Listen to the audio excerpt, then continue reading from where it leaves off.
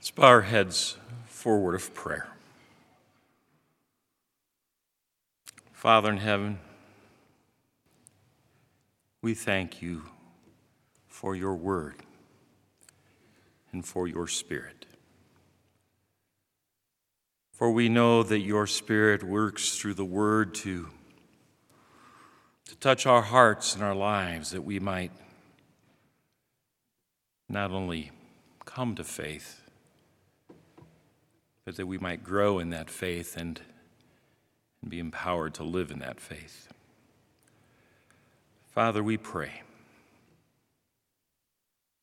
that you would help us to hear you ever more clearly as you call to us through your word and by your Spirit. Lord, open our ears to hear and our hearts to understand.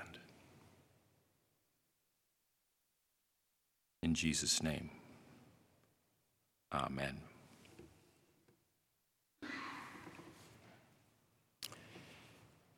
There was a day and an age, some of us remember it, when the telephone would ring and we had no clue who was on the other end. Nobody had ever heard of anything like caller ID or call blocking. We just picked up the phone and we said, now we look at caller ID and we might pick up the phone, and if the caller ID says it's Jim Johnson, we go, "Hi, Jim," or "Hi, Jerry," or whoever it might be. And if we look at that phone and it says someone we don't recognize, we often just kind of let it go. Or especially if it comes across telemarketer. What do we do today if the caller ID says, God is calling? Would you answer? The story is told of a woman whose phone rang and she looked at the caller ID and it said, God in heaven.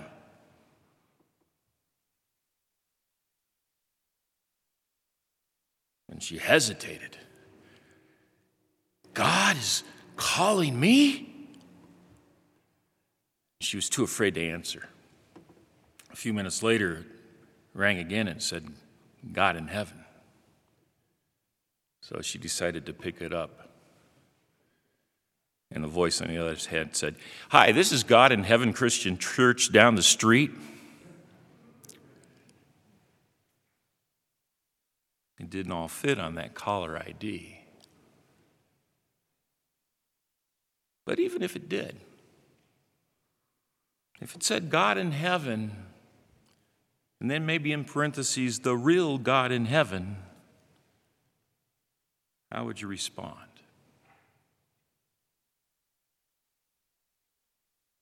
We see in our first reading today the story of Jonah, but we don't get the whole story. If we remember the whole story, it's the story of a prophet who's called by God, and God says, Jonah, I want you to go and I want you to do this. And Jonah's reluctant. He doesn't want to do what God is calling him to do. Maybe he's afraid of the reception that he might receive. Maybe he's just afraid to step out of his own comfort zone, but he doesn't want to go. He's very reluctant. And we know what happens. He runs away, winds up getting swallowed by a big fish, being spit up on a beach. And our text tells us today, the word of the Lord came to Jonah a second time, saying, now go do it. It's a little more formal than that. Arise, go to Nineveh, that great city, and call out against it the message that I tell you. And this time, he goes. And Jonah calls the city to repentance, to change from the way that they're living and the way that they're doing things, lest they be overthrown. And he gives them a time frame. You got 40 days.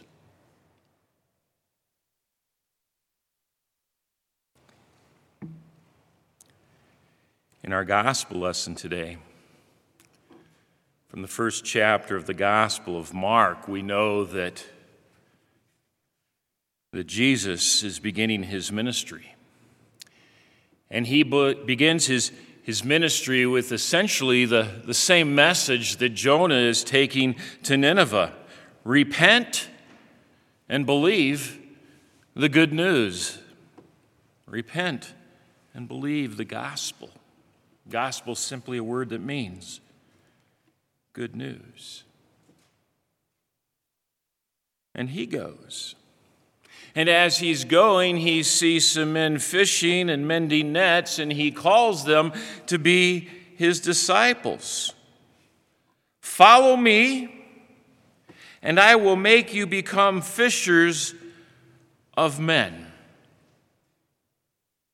The amazing thing is that Peter, we don't know him as Peter yet, he's known as Simon, but Simon Peter and his brother Andrew, and then James and John, the sons of Zebedee, all begin to follow Jesus. Do they follow out of curiosity? And do they follow because maybe they've heard a little bit about this Jesus and his message strikes a chord? Or do they follow because they're being called by God?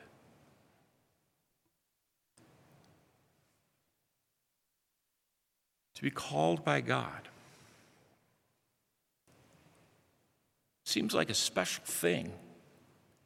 God singles out a prophet, Elijah, Isaiah, or Jonah. Or maybe back a little further, Moses, Abraham.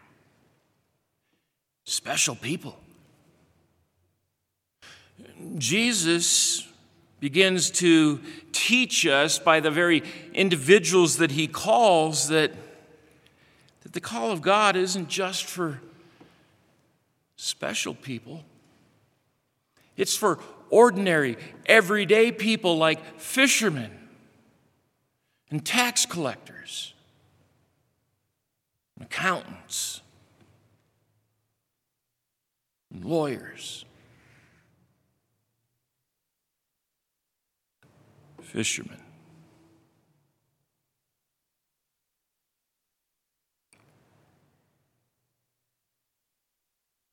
And us. And the call of God every time comes in a very specific way. It's first of all a call to repentance.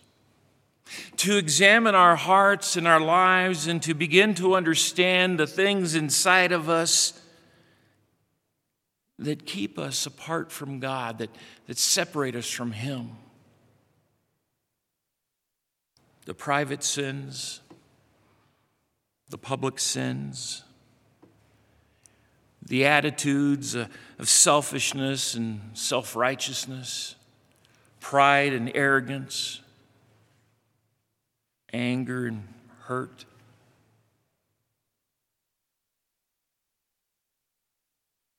He calls us to repent, to let go of all of those things and to lay them down and to turn to God.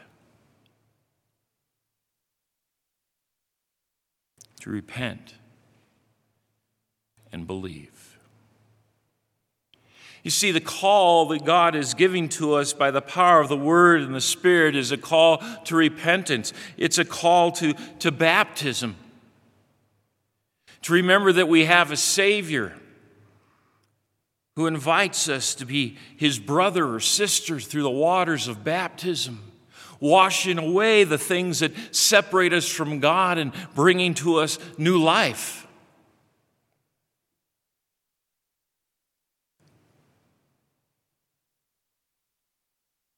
We're called to be a people of prayer, to be in that conversation with God.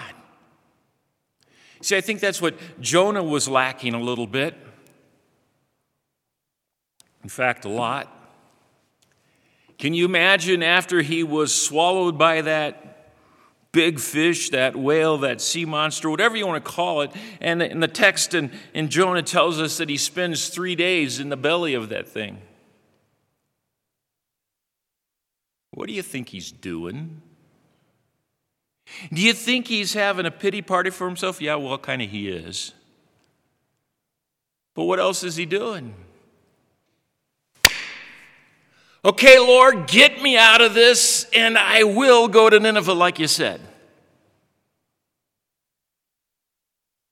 It's that old cliche of a prayer in the foxhole kind of thing. Lord, get me out of this situation, and I will go to church every Sunday for the rest of my life.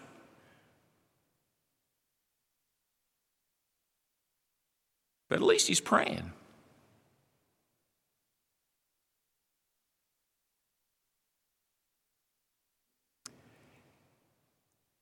We are also called by God to serve, to worship the Lord your God, and Him only shall you serve. You think about that for a moment. You start looking at the way that we live our lives. What percentage of our time do we actually spend serving God?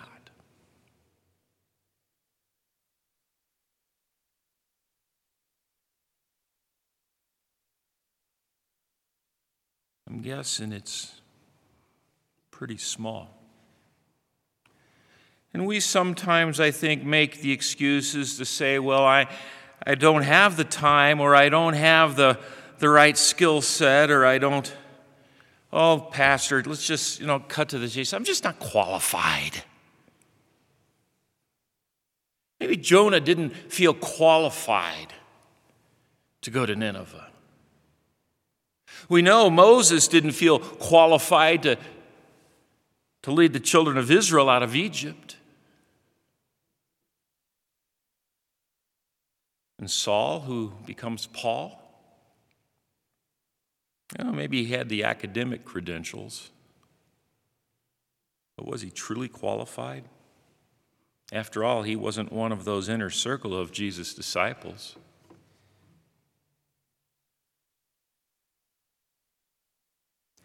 The interesting thing about God is God doesn't call the qualified. He qualifies the called. He gives to us the very skills, the gifts, the talents, the abilities to do the things that He's prepared for us in advance to do. So many times we operate out of fear. We are like Jonah. We want to run away. We don't want to go in the direction that God wants us to go. And we're afraid to step out in faith. We throw in front of ourselves all of the what ifs or the if onlys.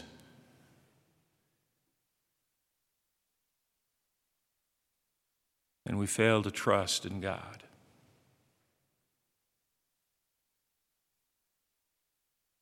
You see, the call of God for so many is a hard thing. Because the devil is always there like a prowling lion seeking whom he may devour, and he wants to keep us away from Christ. He wants to drive that wedge between us and God. And he uses us, our own thinking, our own thoughts, our own doubts, just like he did with Adam and Eve in the garden. Do you think God really wants you to do that? Do you think God really wants you to go there or to do those things? I remember about a year after I was married, Linda and I, we received a call to a congregation in the Detroit, Michigan area. And I got to admit, Linda said to me, "You can go, I'm not going to Detroit. No way, no how." And I said, "Well, let's at least go and check it out before we tell them no." Problem was, we were kind of in the middle of the beginning of the, well, anyway, to make a long story short, we couldn't arrange a trip for several weeks, and the timing was wrong. And so we get to the airport, and it's one of those little airports, and we get there, and they check us in, and they say, "Well, we have seats for you on this flight from here down to Minneapolis, but we don't have a seat for you," and they pointed at me, "from Minneapolis to Detroit." And they looked at Linda. "You have a seat, he doesn't." Linda says, "I'm not going without him." I said, "Well, let's at least get down to Minneapolis and see what happens." Well, I wound up getting a seat. We just didn't get to sit next to each other. Then we get to Detroit. The airlines lost our luggage. That was just, a little bit of the first part of that trip where everything that could go wrong seemed to go wrong. And there was a point in that visit on a Sunday afternoon after having been there. And by the way, the other thing was it was one of those weekends where the time changed. So not only did we get interrupted from going from Central to Eastern, but then the time also in the spring, we lost another hour of sleep. But there was a time we were sitting in the hotel room, and I'm on one bed and she's on the other. We're facing each other, and neither one of us is looking at each other. And finally, we looked up, and both of us knew at that instant, both of us, that we were supposed to take that call.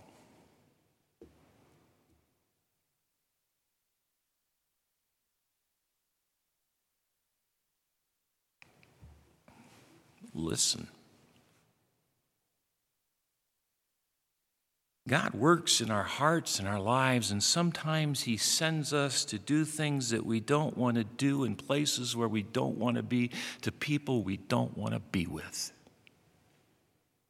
because they're the very ones that need the good news, the gospel of Jesus Christ. And sometimes he calls us in our places where we work, or our places where we live, or just the places where we frequent, to talk to people that we're uncomfortable to talk to, people who might be different from us, because they need to hear the gospel. You see, when he calls us to be believers by the power of the word and the waters of baptism, he calls us not always to live comfortably, but rather to live confidently. To live confidently in the Word of God and to live a life of faith so the world sees the hope we have. To live not for the world and Christ on the side, but rather to live for Christ in the midst of this world. He calls us to live a new life in Christ, to put aside the old, to put on that white robe of righteousness that marks us not as someone who's better than everybody else, but someone who is forgiven and empowered to live not just in this world, but for eternity. someone who has a new life and a life for which to be thankful to a Savior who died on a cross to wash us clean. A new life to live not for ourselves, but for Him. The voice of God calls. And sometimes what God lays before us isn't easy. But He promises to be with us through it all. To lift us up, to strengthen us, to equip us with everything that we need to accomplish His will.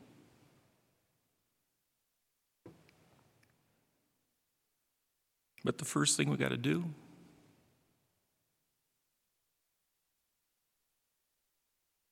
is not take a cruise,